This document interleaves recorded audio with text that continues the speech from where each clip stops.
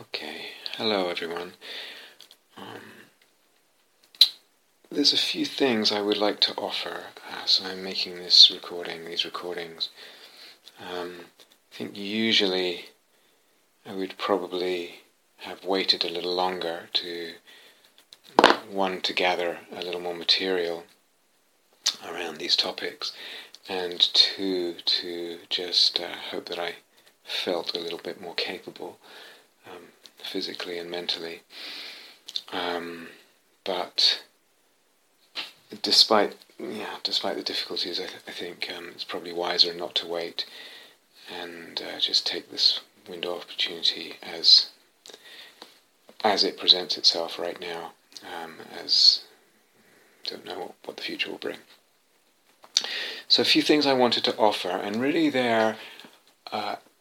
mostly they're kind of exercises. That's the way I'm thinking about them, like etudes or exercises or preliminaries, if you know that word that's used in Tibetan Buddhist circle. Preliminary exercises, preliminary trainings, preliminary requirements, preliminary developments. Of course, it's a little strange, however many years we are into unfolding the soul-making teachings, to start now putting out, beginning to accrue a set of preliminary exercises, but the teachings have grown very organically, and as we grow, we kind of recognize, this is needed, that's needed, this is what we need to add here. So it doesn't matter anyway. So I'd like to offer some what we might call preliminaries, some exercises. Primarily, these exercises are center around movement and gesture. So the physical body and movement and gesture, or the bodily experience, let's say, movement and gesture, and voice. Movement, gesture, and voice. And woven into that, hopefully I'd like to kind of include some thoughts and teachings about soul, about personhood, and about human being, anthropology, if you like, because it's very much woven in to the way we're thinking about all this. So preliminaries at this stage of development of the growth, the organic growth of the teachings. This is a beginning. And a beginning, at least, to this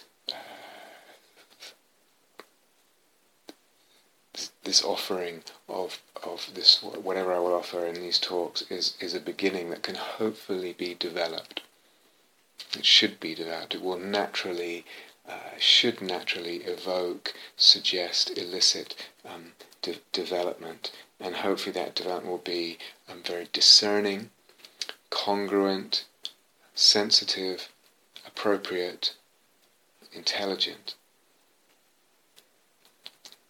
Movement, gesture, voice, these are huge areas, and we can add all kinds of things willy-nilly just because we like it, or we have a history there, or it makes us feel good, or whatever. But hopefully these kinds of exercises can be added to and can be developed. And naturally, is the way of soul-making, of things that get swept up into the soul-making dynamic. They will develop. They have to develop. So this is a beginning. Hopefully they will be developed and grow and become more sophisticated, wider, further, deeper, etc., more varied. Actually, it's not even a complete beginning, because I have, and many of you will already know, that there have been other teachings offered on that focus on movement, gesture, voice, etc.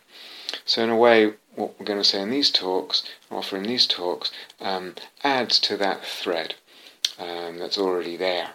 In fact, through other talks, through other exercises I've given out in the past, through instructions and guided meditations from the past, however long it is, 5 years or whatever, 6 years. And I can't remember the names. I remember I had a quick look before earlier today, so there's a couple of talks called Voice, Movement and the Possibilities of Soul. Guided meditations, exercises, instructions on there. There's something called the Movement of Devotion, if I remember, and a couple of versions of that. And perhaps they may have been the first one. I think I explained, well, I just started it all too subtle, too difficult for a first teaching. So as I said, the teachings are growing kind of organically rather than any linear way. They're presented over the years in the chronological order of presentation of the years doesn't necessarily match how one would if one was starting from zero, so to speak, to unfold the soul-making Dharma. Doesn't at all match that. Anyway, so there's that one, movement of devotion. There's even things, for example, guided meditations we did, hearing all sounds as mantra, a dual line world, things like those kinds of things that we've done, where there's a lot going on. There's a lot of instructions going out. I'm asking people in the room to chant and move and do this and that and interact with each other. And while they're doing that, I may have been giving instructions, kind of throwing them into the space at the same time. And so very understandable if a lot of those instructions didn't get so well absorbed, taken on, if that kind of practice didn't get built on and repeated. If the principles hidden in those instructions that were in the mix of this very complex, effectively intense social situation, guided meditation, new experiences, etc., very understandable if the principles hidden in the instructions, underlying the instructions, undergirding the instructions, were not drawn out and capitalized upon and made clear, of course. Very understandable.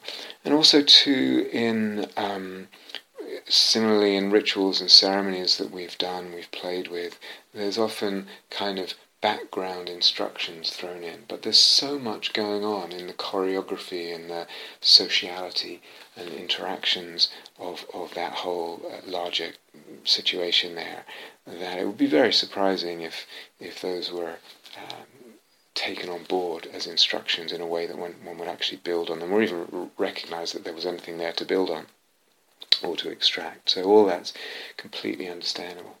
And even recently, in the last few months, I remember it was one of those online seminars, I can't remember what it was called, but it was something to do with engagement and activism. And I remember just saying something about the energy body and devotion and throwing something out and intending it really as a set of meditation instructions. But I was way too quick in explaining that and expecting people to actually hear, oh, this is a set of instructions. And I can take this and practice it and do it a lot, like I do my breath meditation a lot. So I didn't set it up that way. I didn't take the time that way, just because there's a million other things to talk about, or it seems to me there always is. So I'm always in a rush. And similarly on the jhana retreat, actually on the jhana retreat at some point, might even have been in the opening talk, I did guide people very briefly through a meditation with body and devotion and energy body, etc. But again, how many people will actually take that out and extract it and capitalize on it and repeat it, isolate it and repeat it as something, as a practice, as a set of instructions that are developable, remains to be seen. Anyway, so a beginning here that will be developable, but actually not really a beginning because it ties in with other threads that we've put out in all these different talks. And so, in a way, following on from what I've just said, an implication, which here I'm going to draw it out now, one could, if one gets really interested in this stuff, go back to all those talks and listen again, and listen to what's being said in the background, and those instructions that one might miss, and take the material out, extract it, write it down, make a set of instructions, start practicing it. So there's an invitation there. Of course, that's much more work for you as a listener or as a sangha than if I just offer these instructions there and it's a separate thing, and you can just, all you have to do is press play and follow the instructions. But there's the invitation. So, why this area? I'm going to explain more why this area around movement, gesture and voice. I'm going to explain more later as we go on. But it's very much connected with this idea of preliminaries and what's necessary, what's required to, if we use a certain analogy, to be able to fly in soul-making practice, to really be able to soar on the air currents and glide easily and gracefully and freely, to wheel around and cartwheel and maneuver. A lot is required. And sometimes the pieces that are required, they're really obvious, like, well, 2 wings are required. Whatever that analogy might be in Soulmaking Dharma. We need these really big structural pieces. But other times what's required may not be obvious at all. So in this beautiful bird's anatomy, there may be a tiny little bone somewhere that just connects, for instance, this part of this bone in the neck, let's say, to a bone, a particular bone in the wings, a tiny little bone in the muscles, or a tiny little muscle. It doesn't seem that significant, but take it away, and maybe the bird can even still fly a little bit, but what its freedom of movement, its ease, its gracefulness, its security, severely curtailed there. So to be able to fly, we need all kinds of things, some of which are obvious and some of which are less obvious. And there are some trainings which are really obvious and some trainings which are really less obvious. And some which are obviously very central and some which are really not. We don't actually notice them at first. So it fits.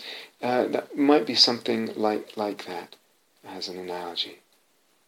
Not central, but indispensable, really, in the long run, to really have that freedom of the freedom to fly in soul-making practice, and the whole range of soul-making practice, and the whole potential range of soul-making practice. Or, like an airplane, similar, same analogy. You look, it needs its engine, it needs its propellers or whatever it are, wings, of course, it needs this and that. But maybe there's just one bolt somewhere, and it's just a tiny little piece, but if it's missing, it's a big deal. And maybe you only notice it when you're trying to do a certain thing, like, land or turn around or whatever it is. So, that kind of thing. The soul-making dynamic should be clear to you by now from past teachings. The soul-making dynamic will eventually expand because of the way that your psyche-logos dynamic works. It will expand, and it will expand to include within itself, to involve within its dynamic, within its creativity and discovery. It will include, to expand every aspect of our being and every aspect of our life. Even more aspects than we even realize exist now. I didn't even know I had that aspect to my being, or that aspect to my life. And then it starts to come to be involved, to be ensouled, to be involved in the soul-making dynamic. And it starts to become involved in the soul-making dynamic and included in that aspect becomes included. So just so, as the soul-making dynamic expands, it wants naturally to start including movement, gesture and voice. And these areas, movement, gesture and voice, can also be particular areas where our relationship to them is also, without us even realizing it, a little bit blocked. We're blocking something there. We're holding back something there, so that the soul-making dynamic can actually doesn't naturally flow in to open them further. It doesn't actually manage to quite reach them, and we don't quite realize it. I'm going to expand on this later. So there's a number of reasons why this particular focus, movement, gesture, voice, right now. But again, by way of introduction, slightly long introduction, before we get on to the material, I want to say something also about listening. And it connects with something I said just now anyway. I think often when I'm teaching, I probably go too fast. I speak very quickly, and for me it feels like there's a lot to say, a lot to put in a talk, because there's so much I want to share, and there's so much I want to convey, and time is limited in all kinds of ways. But often I'm aware I go very fast, and occasionally a person says to me, "Oh, I heard your talks." It's mostly repeat, and when I hear a little bit back about what they're thinking and how they're practicing, etc., it's clear that they've just missed a lot. They're not hearing a lot of details. So I actually think the opposite is true. I'm going too fast rather than I'm just lingering a lot and repeating. What I often don't do is exactly stop and give you an exercise, give you homework, and especially if I'm recording like I am now, alone at home. On retreat, sometimes slow things down. You can feel what's happening in the room and what's appropriate with what people need there. But often I don't stop and isolate something, extract something, and point it out. This is a set of instructions, 1, 2, 3, 4, 5, right, do that. And set it up and give it a name and give it make it a thing. And again, it's just not very skillful teaching to expect people to do that. Partly naively, a part of me was expecting that, or has been in the past, and I think it's naive. So, time is still limited. I'm going to try and do exactly that, give you exercises to do, etc. But still, when you listen to these set of talks, when you listen to talks that have already been given, maybe by me, maybe by another teacher, is it possible to think about listening more actively? That there might be a job for you, or several jobs for you to do as a listener, and one of them might be for you to actively extract meditations, exercises from what's being said. Or would it be to listen to talk, even maybe talk you've listened to before, and you just haven't listened with those kinds of ears on? There's a kind of, I just sit and I kind of hear it and it touches me, or I kind of get the ideas or whatever. What would it be to actually put that, the hat of that particular job on? You're actually actively extracting meditations and exercises. Number one. Number two, is it possible to actively extract larger principles? Okay, sometimes these are even less obvious. Of course, sometimes I'll linger a lot on a larger principle and explaining something and why it's important and what the concept is and how it all fits together and even why it's important in our history and all kinds of stuff. But sometimes not, or to differing degrees. So what would it be for you as a listener also to listen at times with the hat on, listening to extract larger principles, which are sometimes less obvious. And they'll be, as I said before, especially less obvious if I don't even bother to explain why we're doing this or that in a certain ritual or a ceremony that we've just made up and maybe we'll just do once. Of course, that's not going to be obvious, but there are reasons, why we choose to do this, or why I said that, or why, or all of it. And so that takes quite a lot of intelligence, perhaps, to listen that way and try and extract those larger principles.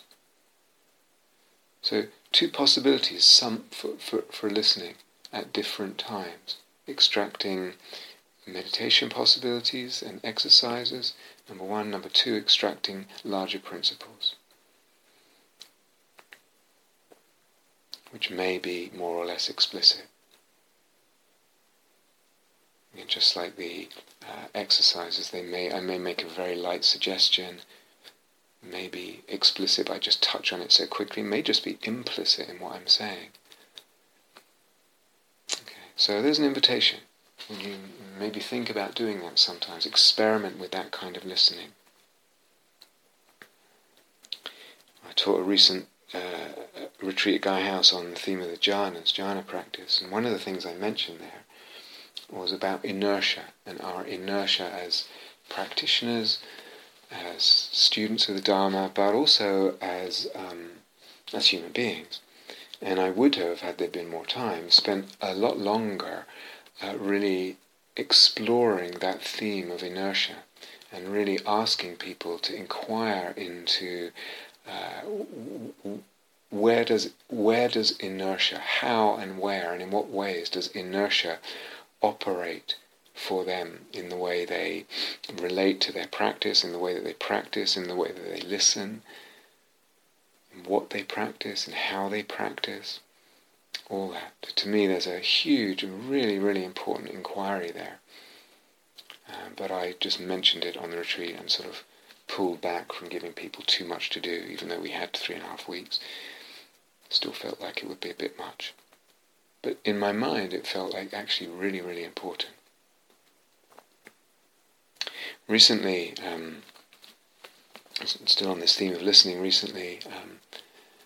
Nick and Sarah were listening to some talks, a set of talks, and they were listening together, and as people sometimes do, and they decided to, or I don't know if decide or just spontaneously occurred, that they would listen, and then they would sort of ask each other, can I press pause for a sec? And they would pause, someone would press pause, and they'd say, okay, they press pause, and they would just, one person would say, should we just do that practice he just mentioned? And sometimes it was just that I was just implying a practice, or just mentioning it. It wasn't only that they pressed it when there was an actual guided meditation. So now I'm going to do a guided meditation. Okay, let's do this. So they were really listening in quite a different way, and being together enabled them to listen in that way. They actually got into a kind of mode of listening where they were pressing pause quite a lot, or pressing pause to stop and actually discuss something that they'd just heard, or question something, or if one person didn't quite understand, or just question, that can't be right, or whatever. So sometimes a 2-hour talk, I have no idea how long it ended up taking them to listen to, but it certainly sounded like they were having a lot of fun doing it that way. Maybe it was more fun, I don't know. Maybe at other times, of course, it's much more fun doing it on your own and listening straight through, without interruption. Maybe they were digesting more, assimilating more, So there's a question. But we can have, for instance, active listening modes, if we call all that active listening, as well as receptive listening, right? Just to differing degrees, just letting it kind of come in, without interrupting, without turning the soil, stopping to turn the soil. But what is it to till the soil, to till the soul? It will need tilling at some point, the soil of the soul. And whether that's actually while I'm listening or after, or at some point it needs that, and that cannot happen without you being active. And without you taking some kind of initiative and responsibility and making choices and being intelligent, sort of listening, I think I said on a recent retreat, listening on the tip of your toes or at the edge of your seat, on the tip of your toes, I think I said. Similar goes for reading. Some people, unfortunately, a surprising amount of people sort of make it clear that they read Seeing That Frees without doing any of the practices, or without really spending much time at all on any of the practices. To my mind, it's like, how much can you hope to really get out of it? There's not the working of the soil enough, and even reading it just too quickly. It's that particular. There's lots of books are, and lots of books aren't, but that particular is very dense. There's a lot there. Why that word? What does it mean? What does it imply? What does it suggest about my practice? What does it suggest about what I'm thinking, and how what's being written or said might be a little bit different, or even a lot different from what I'm actually thinking? So anyway, just this question about inertia, and in this case, an inertia about how we practice, also an inertia about how we listen. or inertia in regards to how we listen. We get stuck in certain modes of listening, certain modes of reading. And it takes a bit of work to push ourselves out of that particular kind of groove or rut, basically, that we're in. So inertia in physics takes work to overcome, takes force to overcome. So again, there can be an inertia regarding what we hear, what we read, and where, without even realizing it, we're actually end up hearing and end up reading what we already think we know. I'm actually just chopping off, shaving off, just literally not hearing or seeing what doesn't actually fit into what I think I already know. And so I end up just reading something that's in fact quite different, or quite challenging to what I already know. But I think I've just read something that's completely confirmed it, or just has said it in what I already know in different words. So there's all kinds of possibilities here for kind of energizing and bringing some oomph and some electricity and some fire and some soul, some more soul really into their listening and reading. All kinds of possibilities. There's also the question, when we're listening and reading about, and this is related to what I've just said, is we're partly we can't help listening and reading. I think it's just the way consciousness needs to work, without usually unconsciously, having a process where we're determining or trying to determine, judging the significance of this or that thing that we're hearing right now. So here's a talk, it's an hour or whatever it is, 2 hours or whatever. This part's not that significant, that part's significant. Or here's, something I'm reading, whatever. So this I think is just natural to the way we need to listen as human beings, to structure, to make sense of what we're listening or what we're reading. What is the significance of this? How much significance does it have?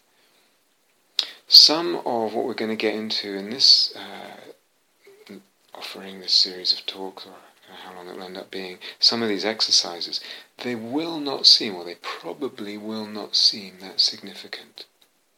So I'm going to say that right now. They probably will not seem that significant. It's a bit like that tiny little bone at the bird's shoulder that just connects the wing, or one little bone in the wing, and instead of little filaments of muscle in the wing, to a small bone or another bone in the chest, whatever it is. It doesn't seem that significant. Or that bolt in the airplane. Some of these exercises won't seem that significant. We can tend to think, especially with soul-making practice, imaginal practice, well, if there's an image, especially if I clearly, if I get a clear image and a clear sense of the image, that's significant. But if I'm just doing something and there's no real moving or gesturing or voice or something, there's no real image, it may not seem that significant.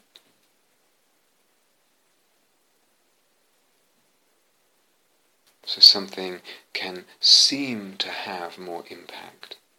And it can certainly seem to be more to the point of and in line with what what imaginal practice is. Obviously, if there is an image and we're impacted, it can seem that that's more significant. But in the long run, it may not be. You might get this wow image. Maybe in the long run, it was just some wow, and I've definitely felt impacted and affected, and it was beautiful and everything. But in the long run, it may not be that significant. And just the fact that we talk about imaginal practicing, well, obviously images must be significant. Well, it may or may not be, relatively speaking. Sometimes it's hard to really be that wisely discerning.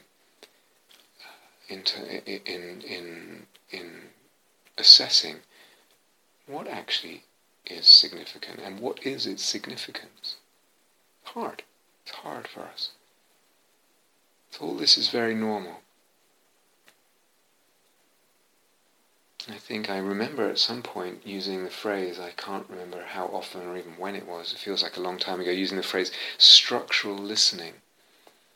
Can we listen to a Dharma talk structurally, or read a book, like for example Seeing the Free structurally? Again, very, very rare to have that capacity to kind of listen for the larger structure of ideas and the sort of way it all hangs together and the progress of ideas there, the larger conceptual framework. What would it be to actually develop that capacity as well? That's a training. That's a big deal. So it's very rare. What would it be to listen or read for and from the whole conceptual framework? I'm listening for, or I'm reading for, to get a sense of what is the whole conceptual framework. And then when I think I have that, I'm listening from the perspective of the whole conceptual framework. And that listening from an understanding of the whole conceptual framework, holding it there, it frames my listening. Whether it's Soulmaking Dharma, that conceptual framework, whether it's emptiness or, mainstream Dharma, whatever it is, that frames my listening and creates a kind of meta view from which I can then discern with intelligence. I can then discern. It helps me to discern the relative significance and the relative place of this or that thing that I'm hearing, or this or that instruction, or this or that word even that I'm hearing right now or reading right now. This is hard, or it's very rare. It's rare for someone to have that as a sort of, that's normally the way they go about things. It does exist, but it's very rare. It can be trained. Listen, read for and from the whole conceptual framework. In the end, it ends up being a lot less work to do things that way, because things are ordered. I have, because the very conceptual framework tells me where things will be. It informs me about what I might do in practice at any moment. It suggests, it tells me how ideas fit together, so they're not just a random sort of, here's another idea, here's another idea, here's another one. And I've just got this pile of stuff to sort through, random sort of objects, all of which, most of which maybe look a little interesting or glistening or kind of curious or whatever. But how, instead of this big structure where they fit together and I can understand where things are, etc. Because I understand where things are and how they work, I can find them a lot easier. Things make sense, they're more accessible, I can make choices a lot easier, a lot more intuitively eventually, and a lot more intelligently, a lot more helpfully. Even just now, up to now, we've thrown out this idea about inertia and this question. It's like actually taking on this question, this inquiry. Where's the inertia for me in relation to Dharma practice? How and what I practice in relationship to how and what I study or hear or how I listen. Where's the inertia? And how does that inertia balance with a need for steadiness? I actually need to stay with something for a while. But then I can have, I can get too kind of entrenched in something. So all this inquiry into inertia. Now I would say that inquiry into inertia, even though we're not really going into it at the moment, again I'm postponing it or just mentioning it, don't know if I'll ever get back to it, I would actually say that's more important as a teaching, as an inquiry. Structurally, it's more important at the meta level. It's more important than anything else that I might say in this set of talks about movement and gesture or anything else. Similar thing on the recent jhana retreat. Talk about all these different techniques and where you can move between this jhana and that, and how you can, do this and that. All really important stuff, great. What I think was much more important for most people, and if it wasn't during those 3.5 weeks, it will be at some point, or it will have been at some point, much more important than all those little bits of really valuable technique, was the whole relationship with desire. Jhana practice being a goal-oriented practice. And I need desire because I'm moving towards this. I want to achieve whatever it is, the third jhana or whatever. This is what I'm trying for. I have an aim. I need to put in effort and I need desire. And then the whole question, the whole area of questions around difficulties, around complications, around my relationship with desire, my relationship with goals, my relationship with effort, all that comes up. How much stuff there is there, much more important in the long run to really open that up, to understand oneself with that, to liberate oneself in relationship to desire, being able to sustain a desire, a deep desire, and move towards a goal without getting completely tied up in knots. First of all, it's important because I'm going to need that to do the jhana practice, as much as I need to hear this little tip or technique from moving between this jhana and the other. I'm also going to bump in, I can't help but move in the domain of my desires and the difficulties of my desires. So I'm going to need that for jhana practice. And it's a subject that's going to pertain to any other practice I do, pretty much, Dharma practice I do, and loads of stuff that's outside of my meditation practice, just pertain to my life. So you can just structurally, it's a much, much more important issue, an area of investigation and concern, and possibility of freedom in the broader sense, I mean freedom, than just technique, or this piece of technique. So again, it's even here, we mentioned inertia tonight. Even that, it's just structurally, it's like, that's actually more important than anything else, even though these other pieces are, as I said, really important. Okay, so there's a lot here, but I'm just, this is all by way of introduction. A little bit more introduction, actually, if you can stand it.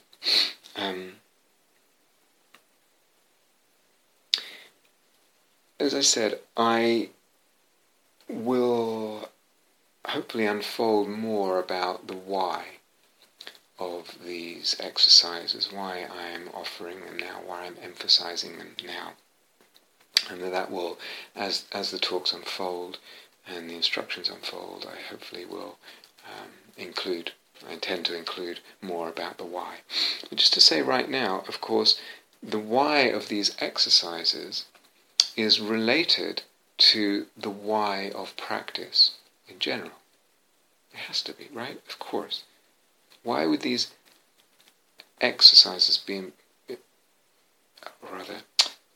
why, the larger question of why I'm practicing informs the smaller question of why these exercises, why practice these exercises, why might they be important? So the why of these exercises is related to the bigger why of why practice. Why am I practicing? It has to be, of course. Just think that through if it's not obvious. And that, of course, is intimately related to what we've been calling the fantasy of the path, the fantasy of the goal of the path, the fantasy of awakening, the fantasy of the self on the path, or fantasies. So the why of these examples, the reasons why we're addressing, focusing, emphasizing, filling them out now, opening them out now, is related to the why of practice and the fantasies of practice, path, awakening, self as practitioner, self on the path. And most of you will have heard me talk about this or emphasize it's so crucial. This why am I practicing? What's my idea of why I'm practicing? And what's my image or fantasy of practice, of path, of where it's leading? and of myself on the path.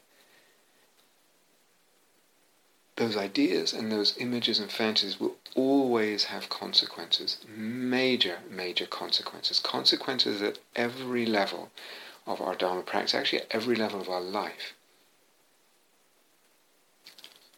Our ideas about why we practice and our fantasies of path, goal, self, awakening, etc. will have massive consequences, certainly in our practice, at every level of our practice, and also beyond our practice in the rest of our life. And one of the questions then is, A, do we realize it? Second question is, do we realize that these ideas and fantasies can be limiting? They can also be nonsensical.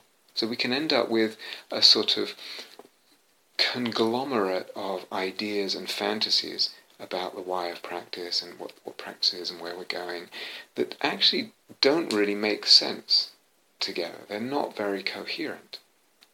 They're also limiting. That's possible. That's very, very possible. They will always have consequences. The question is, do we want to unlimit them? If they're limited in an unhelpful way, do we want them to be coherent and to make sense? If they don't actually make sense, once we start looking at them and questioning them and prodding them a bit, which often we don't. Often practitioners don't really. We've talked about all this before in other talks. There will always be consequences. Have to realize that. I remember teaching in another country, this is quite some years ago now, and I was talking with a woman, and I can't remember the context. I don't think it was in an interview. It was either before or after the retreat or some other situation. It may have been an interview, I can't remember. Anyway. And she said to me, or to a group of us, I can't remember, my husband doesn't need to meditate. She was probably in her late 60s then, is my guess. So I could be wrong, but I'm assuming, and it sounded like actually her husband was a similar age. So. My husband doesn't need to meditate. And I don't know if she elaborated on that. Certainly my ears pricked up at that point. My husband doesn't need to meditate. She may have said something like, or what she then said made it implied that what she meant is he's already calm. He's already kind of a very steady character and calm, or something like that. And of course, implicit in that was her view that calmness and steadiness was the point of, and the goal of meditation. And that's why she was coming to retreat, and that's why her husband didn't need to, because he was already calm and steady. I think that the situation wasn't such that I was in the teacher role at that point, or I can't even remember the situation exactly, but it didn't seem appropriate for me to, ask a question in response or probe that a little more. But to me, it was very clear that she was holding a very limited idea of what she was there for on retreat, what she hoped to get from meditation, what meditation was for. And this was, in fact, borne out by other interactions I had with her and things I saw. Now that's fine if that's her view, or if that's her thoroughly investigated view, and that's where she arrives at, freely and independent. This is all I want meditation to be.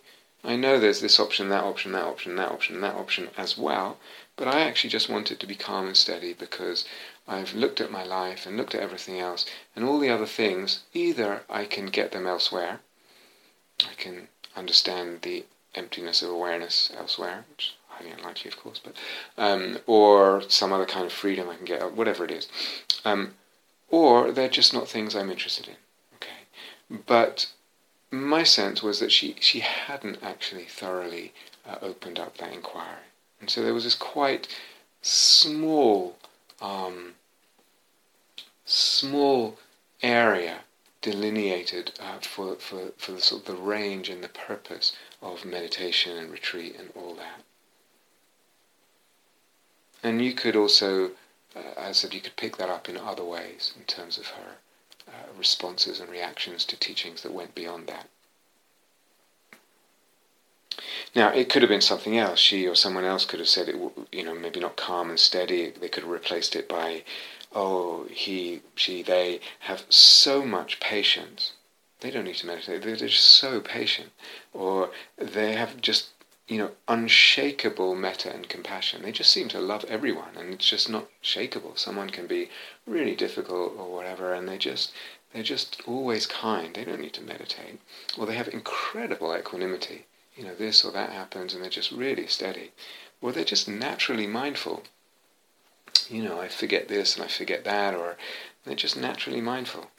Or even they could say he, she, they don't experience a self. I've talked to them, and they don't actually experience a self.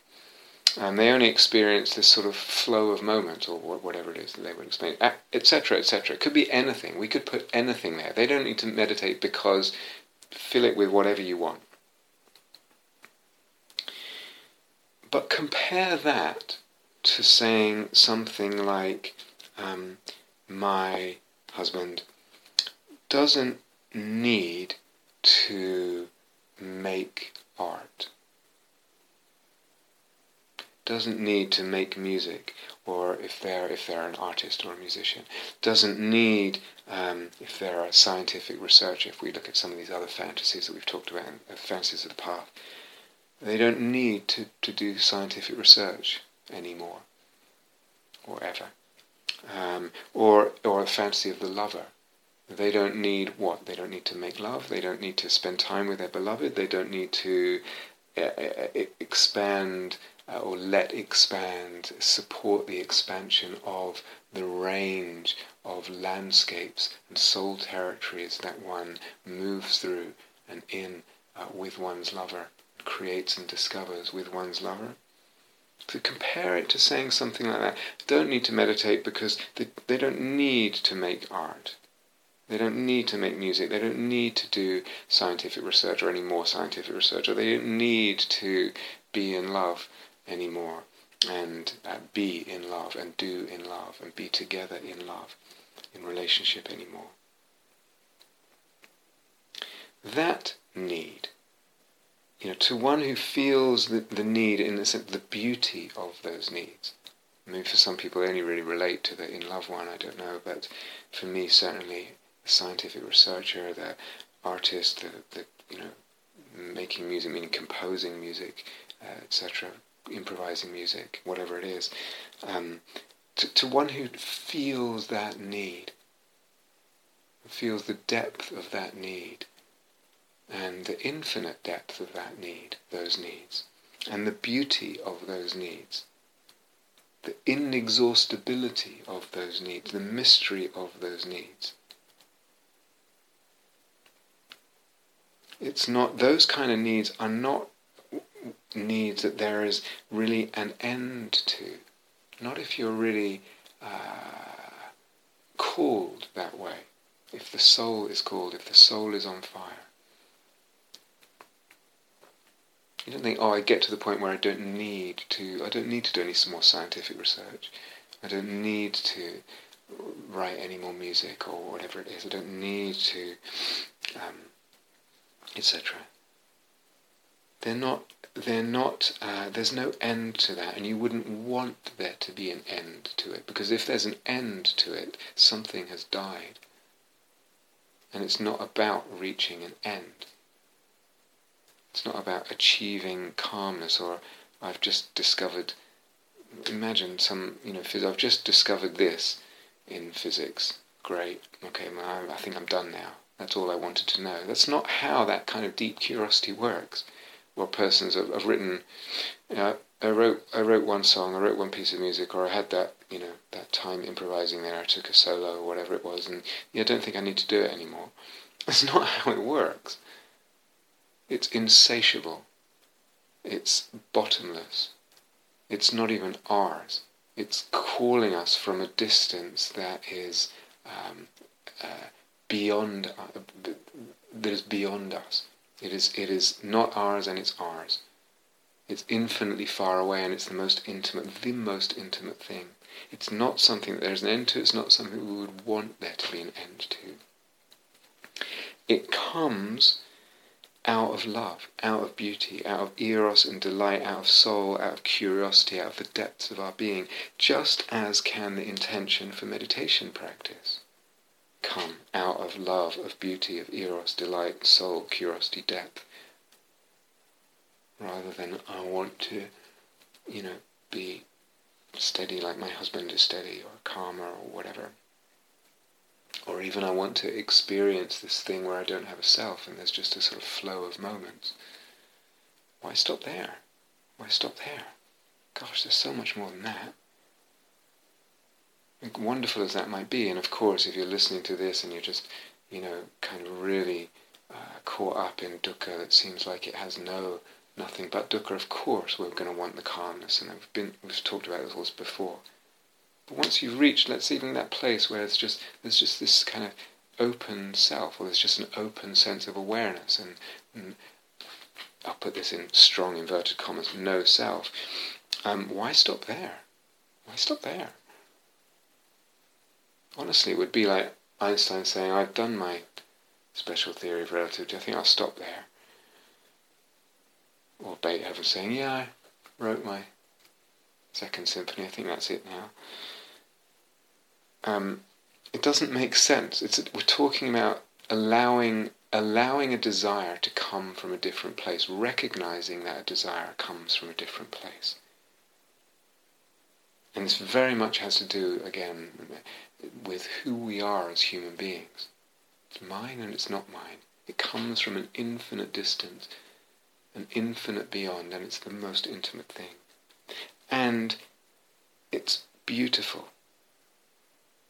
The desire itself is beautiful, so we wouldn't want it to end. And yes, along with that very desire, it brings difficulties. It brings frustrations, exasperations, challenges. We feel we're stuck at different points. It burns. It hurts. There's disappointment. There's all that, along with the beauty and the joys and the gifts and the creations, discoveries of it all. So, the why of these exercises is related to the why am I practicing, has to be related to that in the larger sense. And that is related to my fantasy of the self and the path. All of this is tied together. What ideas, what images do I have that are operating? How helpful are they? How limiting are they? How much sense do they even make? How coherent are they? They will have consequences.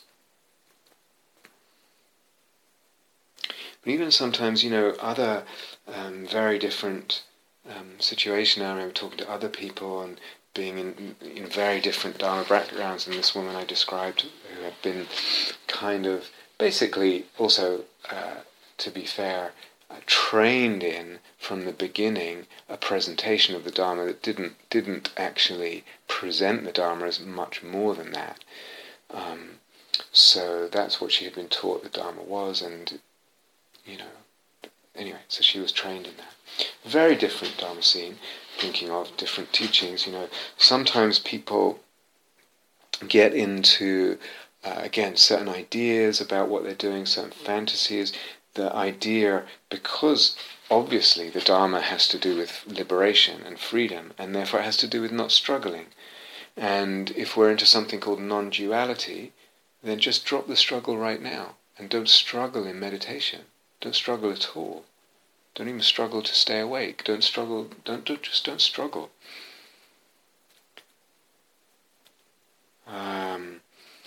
Or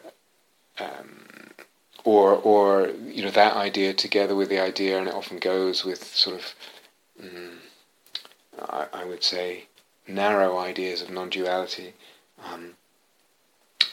Don't deal with concepts, just don't be conceptual, just drop the whole conceptual thing. It's a lot more easy, simpler, less struggle, more spiritual, because non-conceptuality and spirituality go together, right? All these kind of things.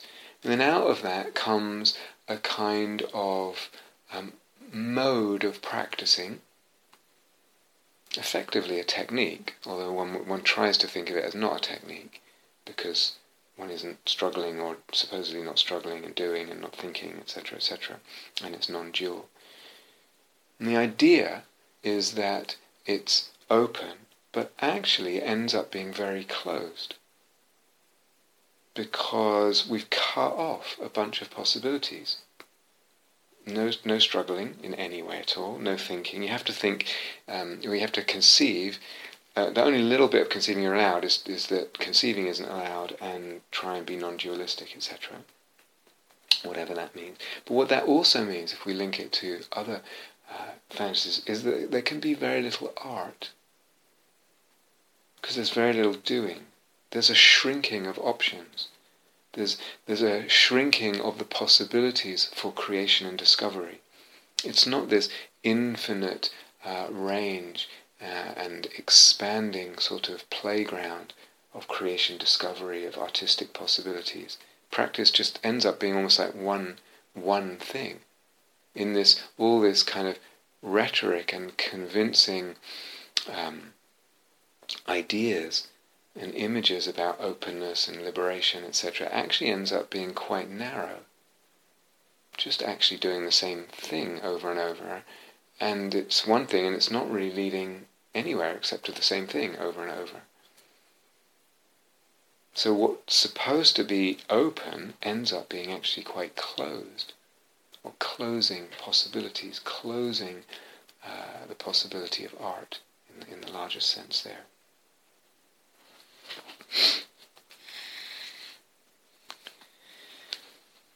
When we come to Soulmaking Dharma, we've said this and we've emphasized it. We could pick other Dharma areas, emptiness, whatever. Let's just stay with Soulmaking Dharma. It requires so much by way of bases, of stepping stones, of prerequisites, preliminaries. It's so sophisticated and subtle. It's so wide and so deep. So many dimensions and aspects of our being,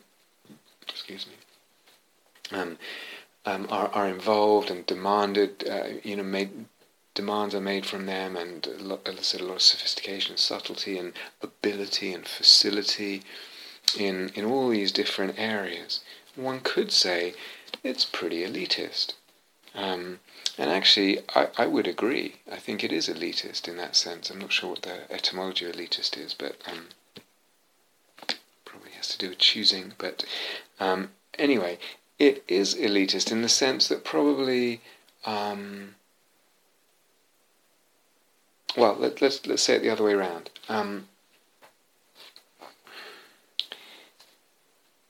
I think, and I think that, again, picking up the music analogy a little bit, maybe a better image, maybe a better way of thinking about what we're doing, let's say when we're teaching soul-making Dharma practice, we could actually even teaching jhana practice, or whatever, is a better way of thinking about it, rather than the usual ways we practice. This is to do with liberation from suffering. This is to do with at least reducing suffering.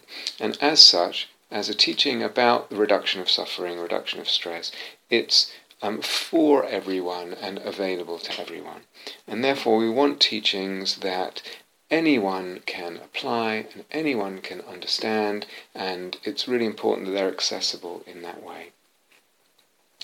So there's a kind of legacy we get from the Four Noble Truths, which is that this is for reducing suffering. If we kind of water it down a little bit and just say reducing suffering, there's a legacy we get from that. Of course, it's a wonderful legacy we get from the Four Noble, which is so rich and so brilliant as a teaching, and so powerful as a teaching. Talked about that lots before, but it's actually a mixed blessing, this legacy. It has a shadow side, and I've talked about that as well. And particularly it has a shadow side when in this day and age we start to actually question, what does a reduction in suffering actually mean, and what does it look like, and how noticeable is it at different levels? When we've kind of done away with the universality of, or there is no more a universality of belief in that the end of suffering is the ending of rebirth. then what exactly do we mean by ending suffering? I've been into all that before. But with all that, and we still want to, despite the massive confusion there, what actually do we mean by the third noble truth? And by implication, the first noble truth. And then, of course, the second and fourth. But principally the first and the third. What do we mean by suffering? What do we mean by ending suffering? In the kind of swamp of confusion that has come with that in the aftermath of this kind of dropping of a universality of what that looks like, whether it's even a Theravada universality or Mahayana universality or whatever. And then coupled with that because it's reducing suffering, it somehow needs to apply to everyone. It needs to be equally applicable to everyone and accessible and everything. So that model, it brings with it all kinds of issues and problems, and it brings with it its own sort of stumbling blocks and limitations. Sometimes, and more recently, I'm thinking, well, why not just conceive the whole thing like music school or art school? And we teach all levels at this music school or art school. And from beginners, never even put my lips to a recorder or whatever it is, never even banged on a drum with my fingers, whatever it is, shook or rattle. We teach all levels, but we understand, and we teach right from that beginner level all the way, just there's no end to it. In fact, there's no end to where we stop that. We can just keep going in this music school. But we understand only some of the people who will want to take up music and come and learn and play and develop and practice, etc. Only some of them will have a really deep desire, or that really deep desire to just play at the highest, deepest, freest levels. Of course, only some people have. In that sense, it's elitist. It's up to you. So if elite is etymologically related to elect and choose, it's your choice.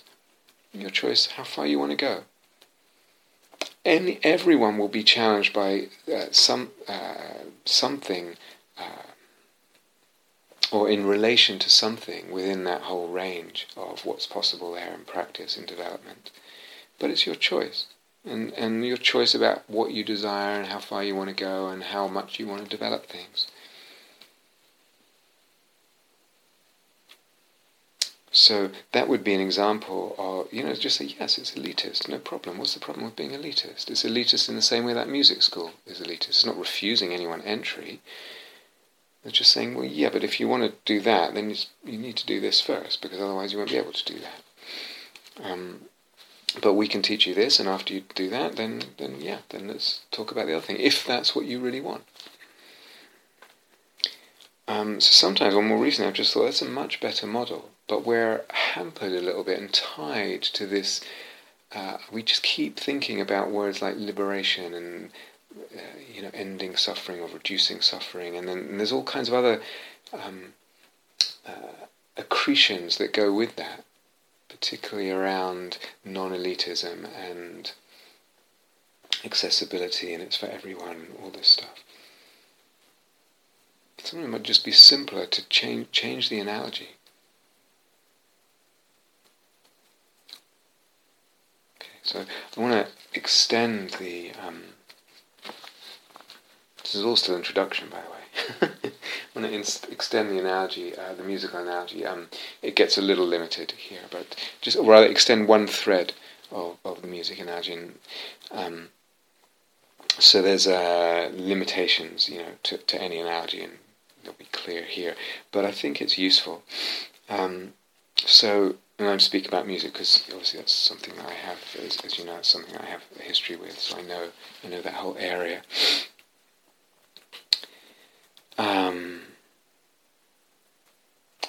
Sometimes, so I was different kinds of musician at different times. I was a composer, but before that I was a jazz musician, and I studied jazz and worked to develop the art of improvising on the guitar in sort of different jazz idioms, and it was something that I was completely dedicated to and put an enormous amount of energy into. And so I'll use that as an example. And sometimes what happens is what you've got there, and let's say learning to improvise jazz guitar, is you've got a lot of different skills and arts within one thing. Learning to improvise jazz guitar, improvising jazz guitar, it's a lot of different skills and arts. It's not one thing. It's many, many. And again, it's just open-ended and it's infinite in the possibilities there. And sometimes what happens if you really get into all this stuff and give yourself to it, there's a sort of sudden growth of ability, like of what you can do, what you can play or create or improvise, and you're not even quite sure how that sudden jump of level happened. Of course, it comes out of love. It comes out of loving what you're doing and loving that whole area and loving the music, and it comes out of listening, and listening with love, and listening with eros, to other musicians and music you love. It comes, of course, out of playing, and it comes definitely out of practicing. So it comes out of all those four things, but it's not necessarily the case sometimes. It's not necessarily the case that I practiced X and then I was able to do X. Of course, sometimes it is. I practice X and then eventually I was able to do X. Great, so now I can do X. It's added to my playground. It's added to my the freedom that I have to create and discover musically in the moment. But other times I don't practice X. So sometimes I don't practice X, and I'm somehow able to do X by some way I don't even understand how it happened. Probably more often than not, I don't practice X, and then I'm never able to do X, whatever X is. It will never appear in my playing. It will never appear in my creating, discovering, my improvisation, etc. Because I never practiced it. I could talk a lot about this, but I want to keep it short. If I had to, I'm looking at death now and look back at my life and think and realize, there's one grief, I think. I think there's one grief, obviously been in and out of lots of different relationships and situations and all kinds of things. And for me, there's one grief in my soul that I think I will take with me to my grave. And it feels like a deep soul grief. And that is specifically around not developing certain things in jazz guitar, my ability to do certain things to a level that I would have liked. A level of virtuosity and fluidity, specifically, that I would have liked. So specifically it's about technique, actually. I don't know, maybe that sounds very weird to some people to look back at that life and think, well, that's a strange thing to have grief about, I don't know, but to me, that's what it is, and it's, as I said, it's, as far as I can tell, it's the one thing, and it goes very deep. For me, it's a real soul grief. And in a way, there's a story behind that. I mean, I did develop all kinds of abilities on jazz guitar, and some very sort of rare abilities, I would say, and abilities to do things that are really quite rare. Other things that were maybe less rare or more sort of obvious seeming, I never got the chance to develop. And the reason I never got the chance to develop them was mostly because they weren't taught. Okay. There was no one at that time, there is now, however many years later, 30 years later or more than 30 years later, there is now people teaching electric guitar technique with a plectrum, with a pick. But back in those days it wasn't really taught. So I went to music conservatories and college, and no one could teach that. They could teach it for every other instrument, because all those other instruments had hundreds of years of history behind them for people to figure out how do you teach piano technique so that people can be very fluid and fly that way. But on the guitar, it seemed like no one really, if they could do that, they didn't really know how they figured out. It's sort of something they just stumbled across, and they didn't even realize quite what they were doing. Like they'd never put it under a microscope, it just worked, so they went with it. But a lot of people couldn't actually do that stuff really to the level that I'm talking about. So I wasn't alone in this boat, and I had to kind of make do with what I could do and kind of work around my inabilities, my incapacities. And I feel really good about that. But there's a grief here, and it has to do with just, again, this deep, unfathomably deep, visceral desire, calling, vocation for music to come through, which was then not physically, not enabled to be fully physically manifest. I'm going to say that again because this is really, I'm not just telling a story here, this is really key to what I'm talking about in all these talks. It was not enabled to become fully physically manifest. Not enabled to become fully physically manifest. It was never explained to me. I couldn't find anyone to explain, to teach me those things, which on other instruments would be completely basic, completely like, well, this is just part of how you learn the instrument, exercises, etc. So there's a grief for me there. It's too late to go back. And I eventually gave up the guitar, got more into composing, partly because of that, because I felt the limitations, partly. Got more into composing, eventually gave up that and became a Dharma teacher. So who knows? Had I got, had I had available to me that enabling and that teaching of that technique and was enabled to fully physically manifest that degree of musical creation in improvisation, maybe I wouldn't have taken those other steps and I wouldn't be giving this talk today, I wouldn't be a Dharma teacher. But that's also been very wonderful, of course, and I know that you know that. And I feel very much that's, of course, part of my calling too. Anyway, the point here, actually there's lots relevant here, but for this talk there's one main reason for sharing this, and it's about this exercises that allow something to become fully physically manifest, that enable that possibility, those possibilities. So just as there are lots of, as I said, lots of elements or techniques and capacities and abilities that go together to make up, being an improvising jazz guitarist, there are many that go to make up Dharma practice. There's lots in there, and there's lots even that go to make up soul-making Dharma practice. So when we come to soul-making Dharma practice, when we come to wanting to live a life of soul, we can hope, that just, I'll just practice and I'll just love all this soul-making business and I'll listen to the talks and I love them for the most part and I play and I meet with friends and we play soul-making together and all that stuff. And it may be, or I can hope, that it opens possibilities. And it will open possibilities. But the question is, will it leave some possibilities not opened to me, to my practice, to my soul-making Dharma practice, but also to my life and my life in soul, and my soul in life. So we can hope, and maybe it will, to a certain extent, but maybe not. And when we talk about exercises and techniques, they're not everything. So some of you will be musicians, you know that you're playing a scale. It's not really music yet,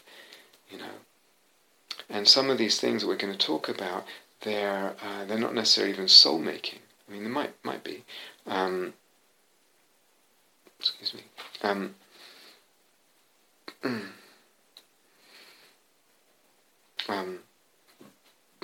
Excuse me. But like that bone in the wing of the bird, or near the wing of the bird, or like just the ability to do certain things, they're crucial. They're absolutely crucial.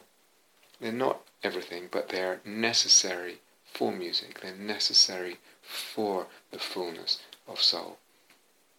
Fullness of soul making formal practice and the fullness of soul making in one's life, and soul in one's life, and soul through one's life, and life in soul. So, what I want to offer, okay, that's the end of the introduction, I think. What I want to offer is 5 exercises.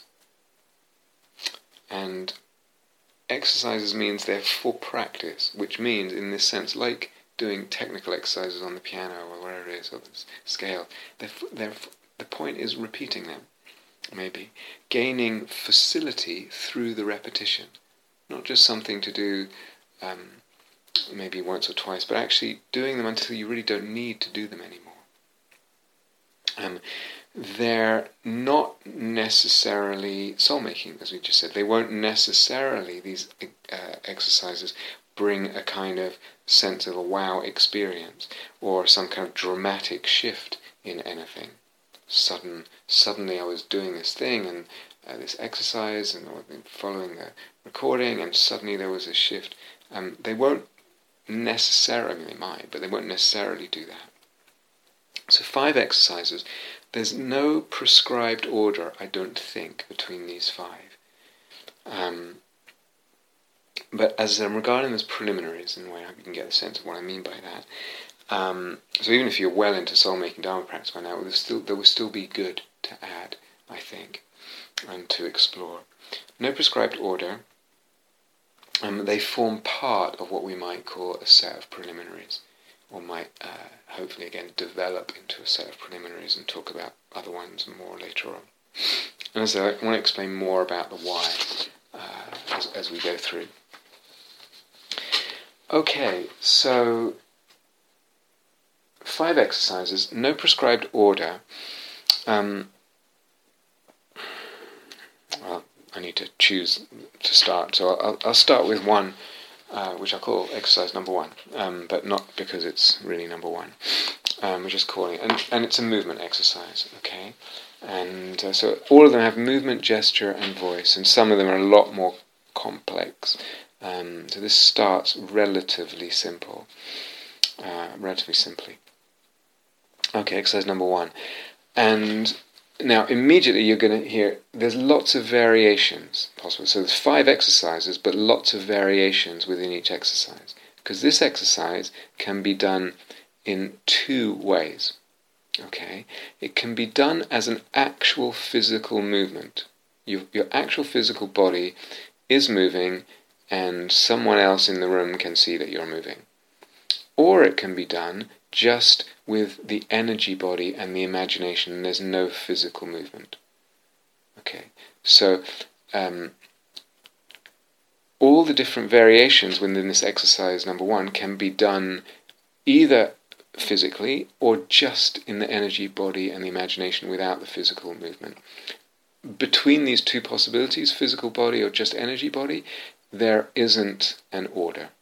I don't think there's an order. Try different. If you're going to do these, a number of times at least, I hope. Then experiment with different orders. First the physical, and then not, and then the other way around. Okay. So 2 large camps with physical and just the energy body.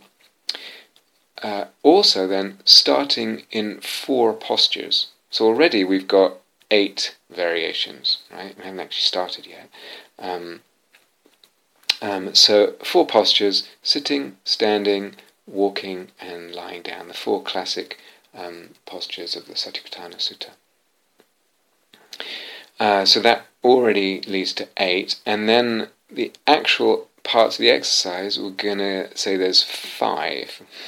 Actually, even more, but you can see it just already proliferating variations. So it could just in the energy body standing, okay, and then or physical movement starting in the walking posture. Okay, there are different variations of these different kind of categories of choice, if you like. Okay, so one category, whether it's physical, whether it's just energy body. The second category, which are the 4 postures you're going to start in. Well, let's take, as an example, let's say you start standing. Okay, then there's 5 parts of the exercise. Okay. First one is you adopt your starting posture and you feel the energy body. So let's say it's standing. You adopt the standing posture and you feel your energy body in that posture. And then you feel or imagine the energy body extending to fill the room that you're in, so that it touches the walls. Okay, and this isn't something we would always want to do with the energy body at all. Usually we talk about energy body just a little bit bigger than the physical body. But here, you're with your primarily kinesthetic imagination, you're imagining your energy body extending to fill the room and touch the walls of the room and the ceiling and the floor, etc. And what does that feel like? Maybe there's some visuals to it, but primarily you want it kinesthetic. Okay, so that's the first thing. You're just standing and you're imagining doing that. Second, so this is second of 5 options, you begin to move. You have to really take your time working through these. So we really want the experience, the sense, the intention here. I'll repeat this at the end. The intention here is sensitivity to the energy body. And in this case also, and the projected or expanded energy body and the space you're in. So really feeling a sense of sensitivity to the energy body, sensitivity to the expanded energy body, and the kind of inhabiting or filling of the space you're in. That's the intention. It's primarily about sensitivity. Okay, so you've adopted the starting posture, you've expanded, and you're feeling that. You've extended the energy body and you're feeling that. Second, you start moving your hands and your wrists and your arms slowly, just in an improvised way. Move your hands and wrists and arms any way you want and feel your energy body and feel and again sense, imagine so to speak, imagine the space, as if you're pushing water or air, which you're doing as you move. You're pushing the air or the energy in the room. Or just imagine you're standing in a swimming pool or floating in a swimming pool, and you're alone in the swimming pool, and just the movement of your arms is going to send ripples out. The movement of the body will just automatically send ripples out through the space, through the water there, in the pool, and they will reach the sides and then they will bounce off, etc. So what is it? We're not just talking about the space of awareness. We're not just talking about expanding the space of awareness. Okay, that's a different practice. We're talking about an energy body sense. Expanding, moving and feeling, sensing and imagining the not just the space of the energy body in its usual size, but also the extended sense of the energy in the room and how that's connected with and impacted by and filled by the energy of your body movements. Okay, so it's more than just the space of the awareness. We're talking about energy body sensitivity here. Of course, the awareness must extend, if we're going to do this exercise, from, for example, the palms of my hands to the walls. So actually I first have to have that much expansion of the awareness. But we're saying more than that. Then it's this sense, imagination, felt kinesthetic sense of energy through the movement, in the movement, with the movement, initiated by the movement, propped up by the movement, occupying, filling the whole space. This is just the second part. This is your hands, your wrists and your arms. Remember, this can be done physically, can be done just in the imagination with the energy body. There's no obvious physical movement there. Could be done from the standing posture, could be done from the lying down posture, from the sitting posture. Doesn't, there's all these variations. Okay. And spend some time doing that. Third stage is to then move your head and neck. Okay.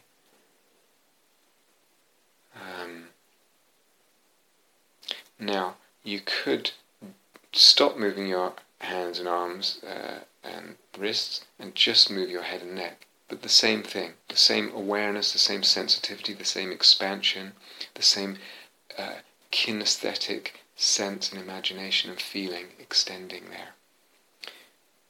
Or you could make it kind of cumulative. So now you're moving your hands and wrists and arms and your head and neck freely, improvisingly.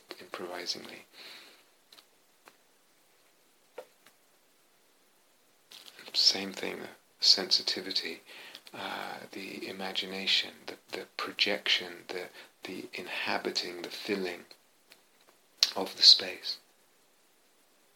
And then fourth stage, to add your legs, your feet, your ankles. They can start moving slowly, improvisatedly.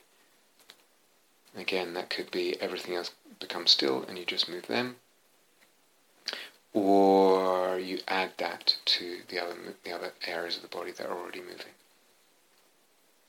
And then a last stage, improvised movement, including the whole body, all the body.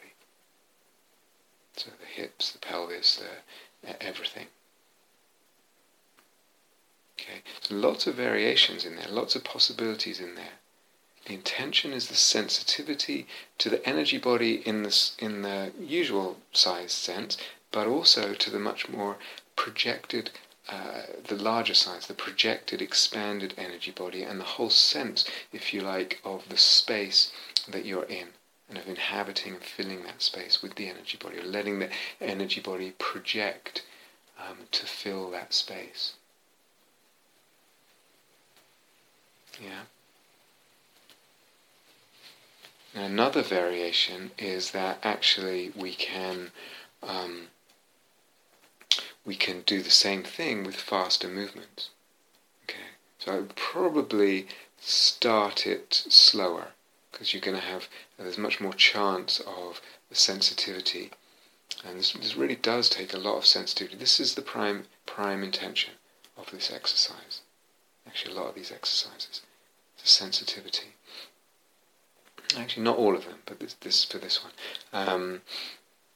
and actually the capacity to expand, the capacity to project and not always be held back. I'll talk more about this later. But when you've done this a little while, then, or when you've done this a few times, then you may want to experiment with faster movements. And it may well be that doing it faster is much more tricky to maintain and really tune in and feel and have a good kinesthetic sense or imagination there. But see what happens. And if it's too fast, then you need to slow it down till you can find what does work. Or maybe just stay with the fast a little longer, because maybe it will come alive. Okay, so that's the first exercise. You can see lots of different variations there. Okay, I'm not going to repeat that, because you can just rewind and listen to it again.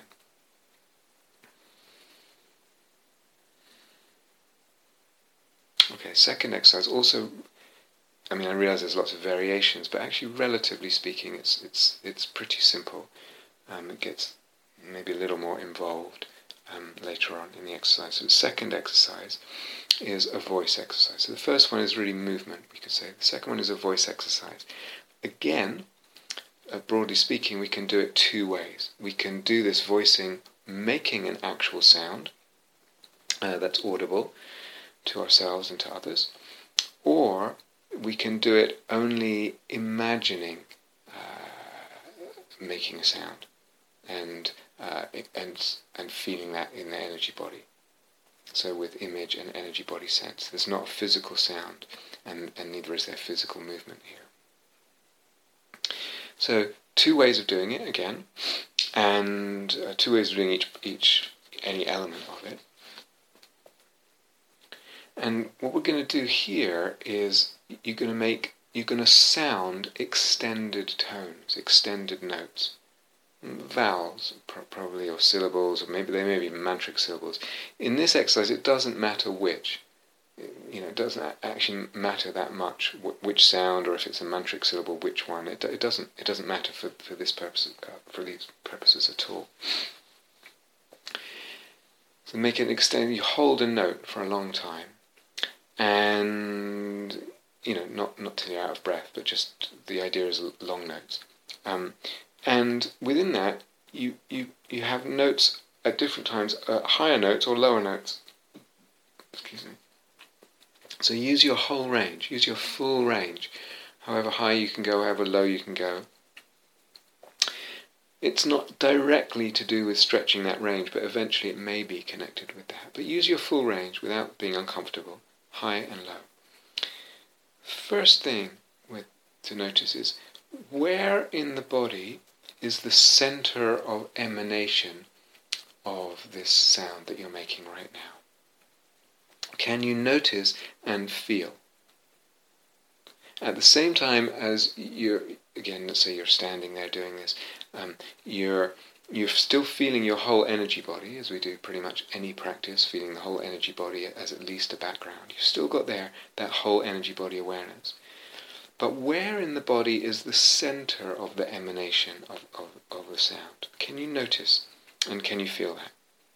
So any trained singer at least singers really should be aware of this. Different pitches will feel like they're coming from different places in the body. A very high pitch comes from actually higher in the body, or feels like it does, like even the top of the head. Right from the top of the head to the pelvic bone is the usual place where a singer will feel, or someone voicing will feel, is the sort of center of resonance, the center of emanation of the sound. So the first thing is, can you just notice and feel where it's coming from? Within that range, from the top of your head, the crown of your head, to your pelvic bone, right down to your perineum. And you've got the whole energy body awareness, and then you notice where the center is. Then actually, is it possible to include the arms and legs, and the possibility that the sound or can you feel it? Just a question, can you feel it as also emanating from your arms and legs as well? Can it come from the whole energy body? And again, usually energy body is bigger than physical body a little bit. Do you notice that it's easier to feel and to sound from certain places than others? Actually, not so much hit the note, but actually to feel the center of emanation and be comfortable with it, really emanating strongly and surely and full-bloodedly and embodiedly from that center. So over time, you might notice it's kind of like the lower belly. It's hard for me to really inhabit that and fill it out and let that really be a center.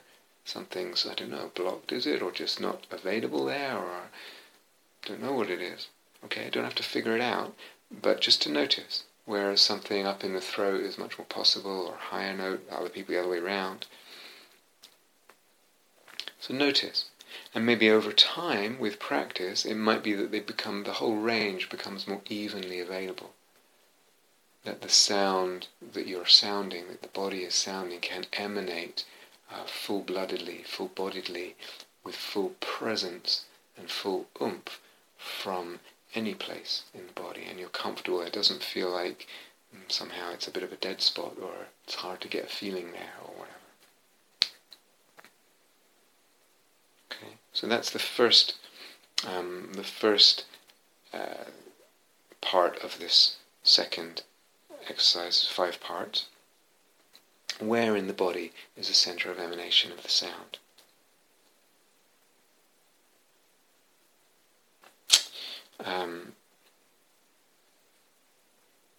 Actually, I've already mentioned the second one, which is, can I have the sense of the whole energy body emanating?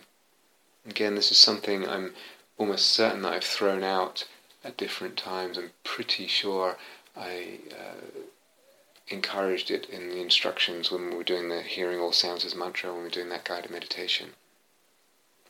So think, where's your voice coming from? It's coming from my mouth and my throat, right? But actually, what is it to really feel? Let yourself imagine it at first, but to have a kinesthetic imagination, a felt sense of the whole energy body, which again means a little bit bigger than the physical body, the whole energy body emanating that sound. It's really coming from that whole space. Okay, so that's the second part of the exercise. Third part of the exercise: can the sound that you're making and the sense of the energy body feel like they're mixed together, to quote from the Buddha, like water in milk? So they're not exactly the same thing, but once you mix them together, it becomes almost impossible to tell them apart. They're not going to separate like oil and water. Can you sense, get a kinesthetic sense and an aural sense as well of the sound and the energy body mixed together? Almost hard to tell, almost impossible to kind of separate them apart. They almost become palpably the same thing. Sound is the energy body, is vibration. The vibration is the sound. The energy body is sound, has become vibration.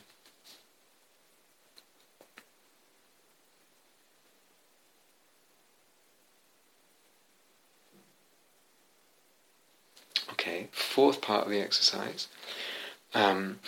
We've got this awareness of the energy body, as usual, and we've got the awareness of the sound, of course. And to add to it, similar to the first exercise, a sense of the space around you and the waves in the pool, the ripples in the pool around you. Now, actually, sound is in fact waves in the air. That's what actually makes sound. Sound is waves in air.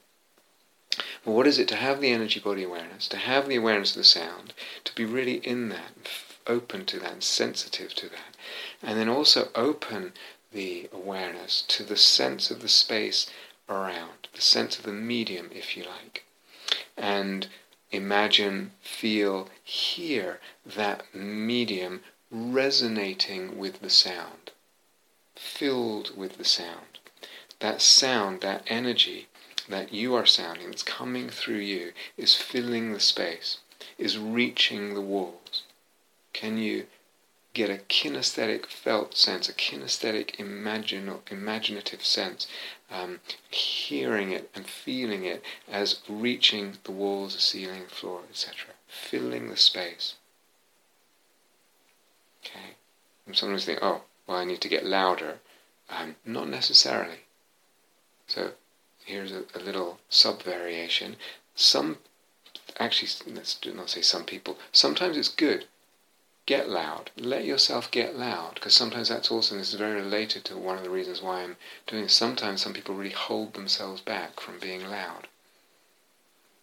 And there's a whole, I'll return to this. So sometimes let yourself get loud as part of filling the space. But you can also have this sense of filling the space, of projecting with the energy body and the sound, and letting it fill and impact and shape and flow through and penetrate the medium when you're not necessarily getting louder, even in a big room, and it still feels like you're imagining even that it's projecting. You're feeling it as projecting and filling the room.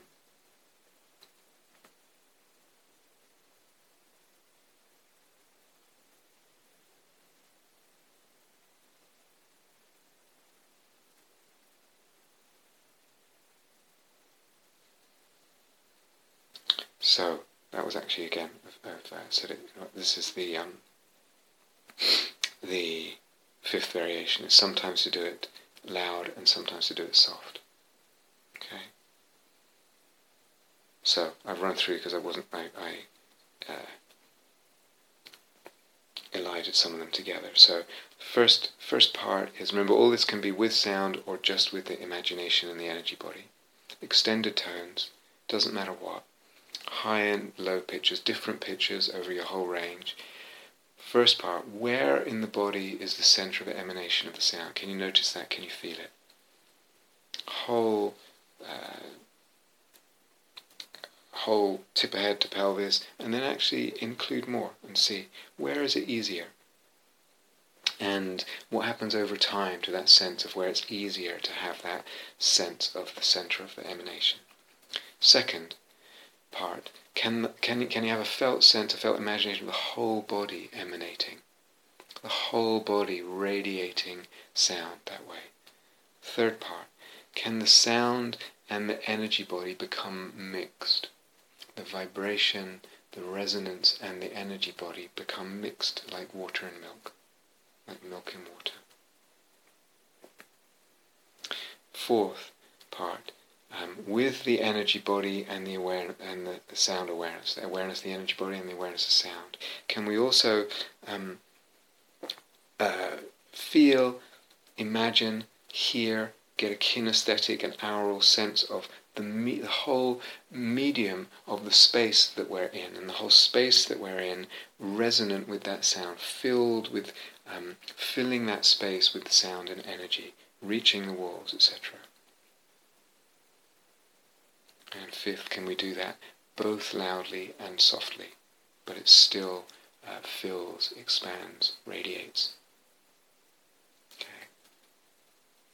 So I'm going to stop there now and introduce and go through the other exercises in another part. And so these are relatively simple, but still I think really worth doing. And they may sound completely boring or pointless to you. Hopefully I'll explain more about why they're important. But I hope that's clear enough for now. And we'll stop there. Okay. Thank you for listening. To learn how you can support the teachers and Dharma Seed, please visit dharmaseed.org/donate.